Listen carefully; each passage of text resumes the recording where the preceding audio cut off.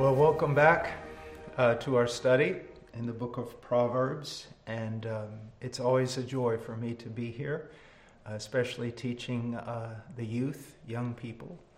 You know, your life is so very, very important, and I pray that you know Christ early and that you serve Him with all your heart, soul, mind, and strength, because you love Him with all your heart, soul, mind, and strength. And remember, when we study the book of Proverbs, that Jesus is like the incarnation of the book of Proverbs. He is wisdom. He is the Word, God's final Word. And the greatest thing you can do in this life is to know Him. All right, we're in Proverbs chapter 5, and we're talking about how to stand against sin. Now, the general context, of course, is with regard to adultery. And adultery means someone from the outside coming in and dividing up a family, a man from his wife, and then in that, breaking up the entire family. But the principles that we learn to avoid that particular sin apply to every kind of sin. So let's go to Proverbs chapter 5, and we'll begin again in verse 15, and we'll read through the end of the chapter.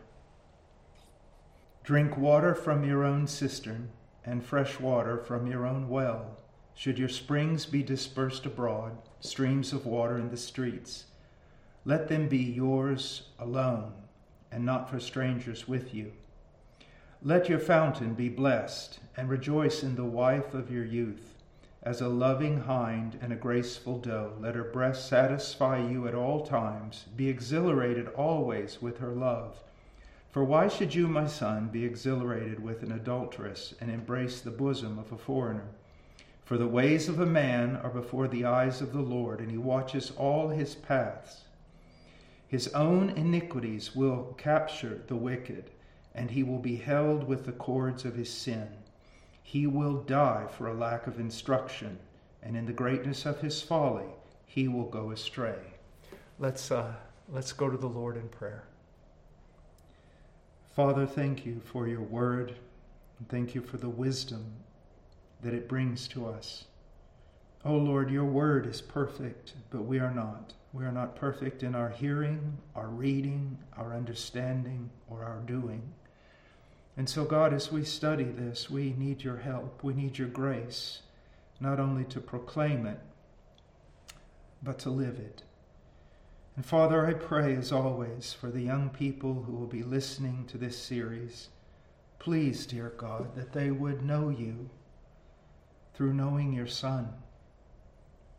They would delight in you, that they would be protected in that delight from all the wrong things in this world that might charm them. Father, please help. Help them, Lord. And I pray for their parents, that they would be godly and wise, that they would be instructed in the Word, renewing their minds daily. Oh, dear God, help Christian families, not only, Lord, here, but around the world, Lord, to stand against this tide of darkness, and to live as lights in the midst of a crooked generation. In Jesus' name, amen.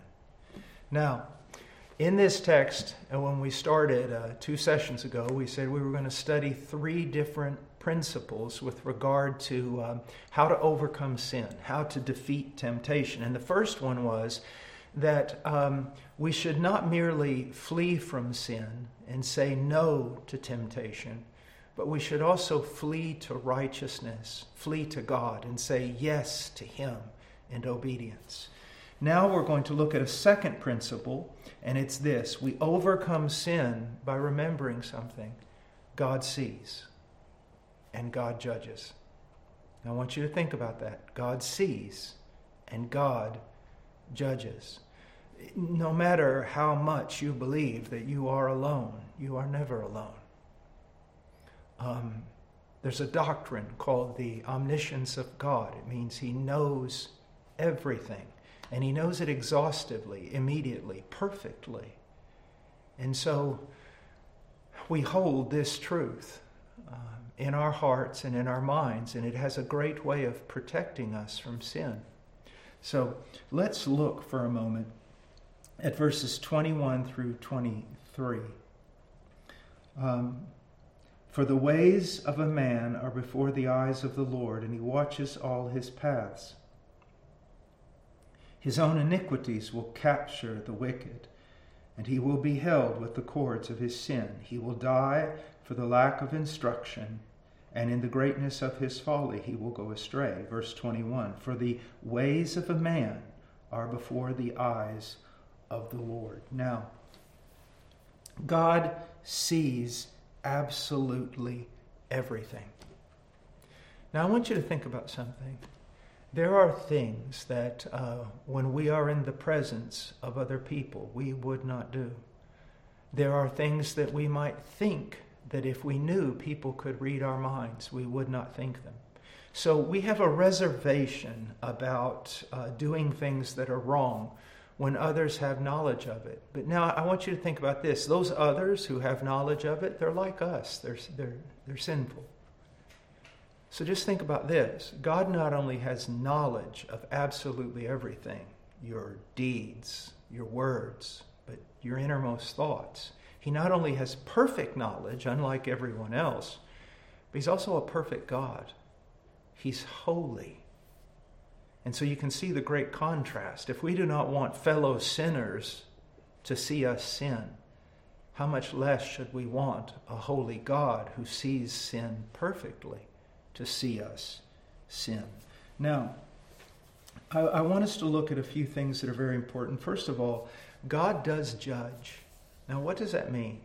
That sinful actions, they have consequences, and those consequences are not always just natural. You know, if you hit your finger with a hammer, it is a natural consequence that your finger will probably swell up or bleed or turn purple. That's a natural consequence. But there's things beyond a natural consequence. It means the providence of God is working so that the consequence occurs. And throughout Scripture, we know that God judges sin. So I want us to look at a New Testament principle, if you want to turn there. It's in Galatians chapter 6, verses 7 and 8. So let's just go there for a moment. Galatians chapter 6. It's in the New Testament, right after 2 Corinthians, and right before Ephesians, chapter 6. And look at 7 and 8. Do not be deceived. God is not mocked. For whatever a man sows, this he will also reap. For the one who sows to his own flesh will from the flesh reap corruption. But the one who sows to the Spirit will from the Spirit reap eternal life. And this means that what we do has consequences. Now, beginning in verse 7, he says, don't be deceived.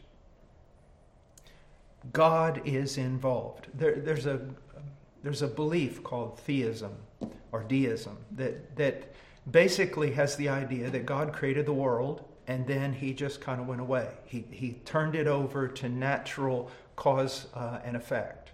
And then he just went away. He's not really involved. That is not the New Testament view. God is involved. And God judges people and nations. So he says, don't be deceived. God's not mocked. Don't think that you're ever going to do something and you're going to get away with it. Now, God is very gracious and kind, especially toward his people. But realize this, sin is going to have a consequence, not simply because of natural forces. It's going to have a consequence because God is active in our lives. He said, do not be deceived. God is not mocked. For whatever a man sows, this he will also reap. All right? Now, there's a principle. And you can see it in the natural world, can't you? Think about it. You've got to take a test. And one student studies for 2 weeks, everything about that test. The other student doesn't study at all. One sowed to getting a good grade, and the other one sowed to laziness. In the end, what happens? Well, the one who sowed to get a good grade gets a good grade. And the one who did absolutely nothing in class or to prepare for the test, most likely is going to do horrible. He can't blame anyone but himself. So we see this all throughout life. If you don't take care of your body, it'll eventually fall apart. If you eat all the time every kind of bad food imaginable, probably your health is going to be horrific and your weight gain is going to be tremendous. I mean, there are consequences that are natural, but we can take that over into the spiritual world and realize the same thing. Our consequences will have, or our deeds will have consequences, but they're not just natural. God is working. He can work in judgment. He can work in discipline. He can work in a way that is to condemn. He can work in another way in which to restore. But God is working. And there's a sense in which you should fear that. You should not mock it or think that it just doesn't exist. So he says, do not be deceived. God is not mocked. Now, let me say one other thing here.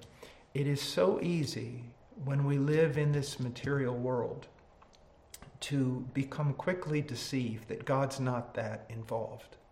For example, I'm sitting here, it's the last day of March 2023. It seems like the nations are running wild, that there is sin, there is a flagrant disregard for God, and God doesn't even appear in the picture. And yet, if you really study the situation, He is doing many things that He promised to do in Scripture.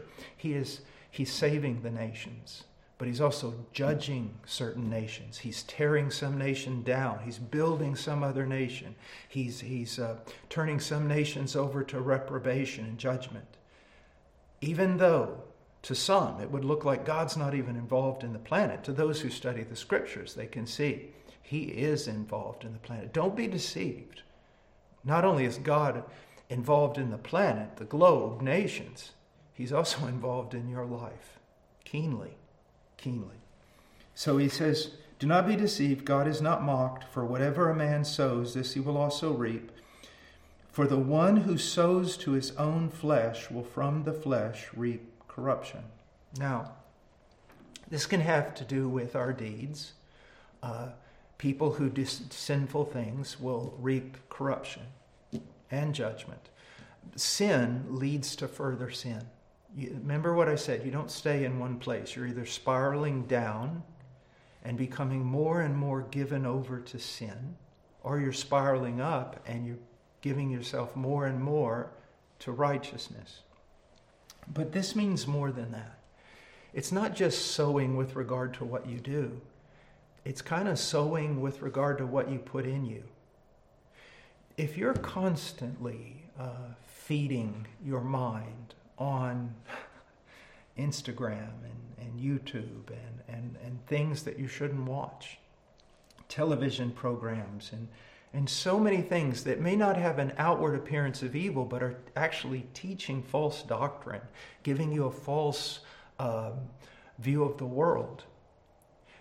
In one way, you're sowing to yourself. And so if it's constantly you're watching carnal things and foolish things and worldly things and things that are in error with regard to the Scripture, it's going to take root. You've sown to that, and now it's going to bear fruit, and the fruit is not going to be genuine spirituality, I can assure you. So he says, for the one who sows to his own flesh will from the flesh reap corruption, and the one who sows to the Spirit will from the Spirit reap eternal life. Paul in Romans chapter 12, verses 1 and 2, he says, don't be conformed to this world. Don't be pressed into the same mold that the world tries to put on everything, which is something contrary to God's nature and will. He said, but be renewed in your mind. So how can you sow in a way that it's going to reap spiritual benefits? Through the reading, the study, the memorization and meditation of Scripture, through listening to sound teaching, sound exposition, maybe reading good books, definitely prayer, Definitely fellowship. Fellowship within your family, with maybe godly parents or a godly brother or sister, but also fellowship within the church. There are so many ways to sow so that you reap eternal and spiritual benefits. Now, I want you to look at something because it goes right along with the first principle. All right? So the second principle we're dealing with right now is one of the ways in which that helps us avoid falling into temptation is to realize that God sees and God judges. There's consequences. And those consequences are the result of God's providence. But remember our first principle? That we not just run away from evil, but we run to righteousness. We not just stop doing evil, but we do righteousness. Look, it's amazing what Paul says here. After he talks about, you reap what you sow, you need to avoid sowing to the flesh and doing evil things. Look what he says, verse 9. Let us not lose heart in doing good, for in due time we will reap if we do not grow weary. So then, while we have the opportunity, let us do good to all people, and especially to those who are of the household of faith. Now, what is he saying? Well, again, one of the best ways to avoid temptation, or to overcome temptation and avoid it, to conquer sin, to avoid sowing to your flesh, is to actually do stuff. And here, look what he says do. He says, verse 9, let us not lose heart in doing good. So it's not just stop doing evil, it's do good. Spend your time doing the will of God, and you're much less likely to fall into temptation that comes from idleness. And then in 10, he says, while we have the opportunity, let us do good to all people, and especially to those who are of the household of faith, especially to fellow believers. And so I want you to think about this.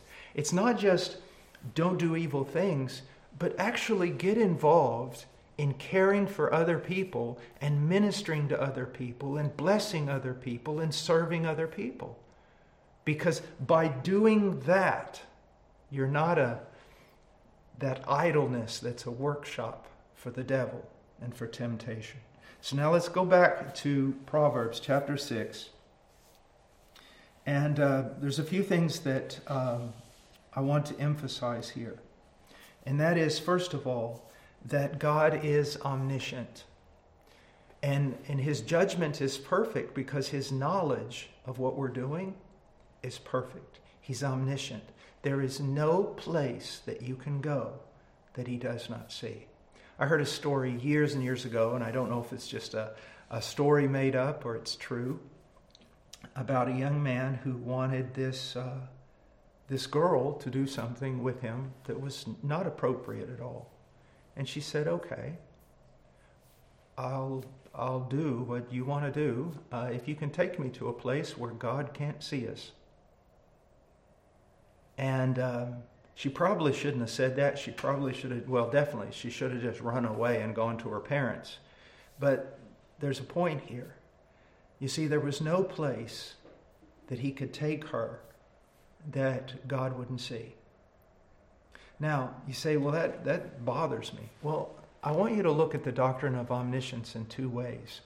For someone doing evil, the doctrine of omniscience is troubling because God sees your evil and God will judge the evil that he sees. But there's another sense in which the doctrine of omniscience is one of the most comforting doctrines that are in the whole Bible. There is nothing that the believer's going to suffer, nothing that the believer's going to have to deal with that God does not have perfect knowledge of. He understands it completely. You know, sometimes you may have a problem and you run to a friend and you try to explain, I have this problem, do you know the solution? And not only does your friend not have the solution, he can't even understand the problem. God understands the problem perfectly. As a matter of fact, he understands it far better than you do. That's why his answer for the problem is better than yours. It is a great comfort or a great disturbance, causes a great disturbance, the doctrine of omniscience, depending on really where you are. If you're a person who is not trusting in Christ, and your sins have not been paid for, they've not been covered by the blood of the Lamb, then realize that every one of your sins is exposed before God. And that should put the fear of God in you and cause you to run to Christ for salvation. But also, if you're a Christian, you truly are a Christian, but you're stepping out of the path of righteousness, you need to know that God sees it. Now, is God going to judge you and send you to hell? No, but He will discipline you. Now, when He does discipline you, it's discipline in love and discipline with perfect wisdom. He knows exactly what He needs to do to bring you back to the path. But realize this, He sees you and He's going to act. But then if you're a believer and you're going through terrible trials, and you're suffering, and it seems like no one can understand, or maybe the things you're going through are inside, fear, depression, and you try to go to someone, which you should, but they can't even completely understand. Isn't it a comfort to know that God understands? And according to the book of Romans, when we don't even know how to pray as we should, the Holy Spirit that indwells us has searched us like a light and knows us and is able to intercede for us. And that's an amazing truth. I'll let you into a little secret. I consider this my most powerful and comforting prayer. You know, sometimes working in missions, and we're in many, like 60-some nations where we work, and a lot of those places there's persecution and war, a lot of bad things happening, and sometimes I get up in the middle of the night and I just can't sleep. Or maybe it's something I'm struggling with, and I just can't sleep. It is a beautiful thing to be able to go down on my knees in the dark and look up to heaven and just say 2 words. You know. You know. What a comfort. God knows, without even me having to say anything. He knows perfectly everything I'm going through, or everything that some believer that I know about, that I'm worried he's in prison or whatever. God knows. God knows. Now, I want to return it back to sin, and I want to talk to you for a moment about something in Numbers 32:23 that Moses warned Reuben and Gad about, that if they broke their oath, if they sinned against God, he says, but if you will not do so, if you'll not fulfill your oath that you made to God, he says, behold, you have sinned against the Lord, and be sure your sin will find you out. You just can't cover it. You can cover it to people. You can hide your sin to people. But you can't hide your sin with regard to God. And you know what? Here, young person, is something that I really want you to see. If you know that you're really a sinner and you have no hope in self, yeah, that's sad, but it can lead you to a great joy. You're sitting there, you know you're a sinner. You know you can't keep the commands as you ought. And you have the fear of God. But don't you know there's a Savior? And that reality that you're experiencing ought to cause you to run to Christ, who is powerful and willing to save. So the dread of knowing that God knows everything about you ought to cause you to run to God for mercy in His Son, Jesus Christ.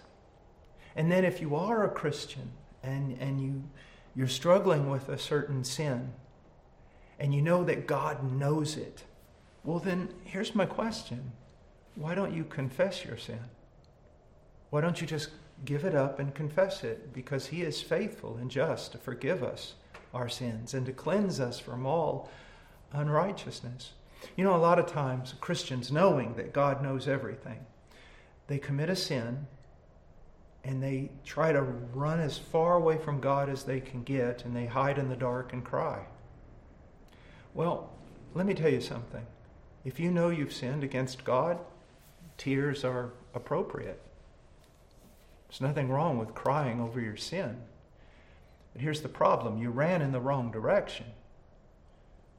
Crying over your sin can be correct, but your sin should never cause you to run away from God and cry in the dark. It should cause you to run to God, jump in His arms, and cry in His arms, knowing that He is faithful to forgive and to heal. All right? So this is very, very important. This is the principle, okay? We've gone over to when you're faced with sin, with temptation, one of the things is run away from it, but run to God and run to God's righteousness and start practicing God's righteousness. The other is when we're confronted with sin, you know how sometimes you act better when people are watching? Well, there's a person who's always watching, and that should have an impact on the way you live. So when you're confronted with temptation and sin, you should know God is watching. And God will judge the unbeliever in their sin, but He will also discipline the believer in their sin. But that discipline, always be assured, it's because He loves His children.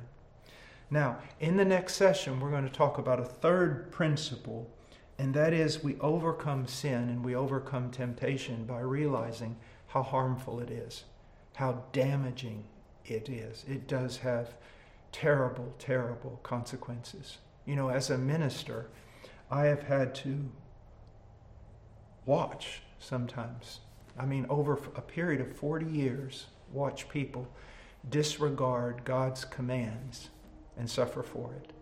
You know, an old preacher once said, he goes, you don't really ever break God's law. God's law breaks you.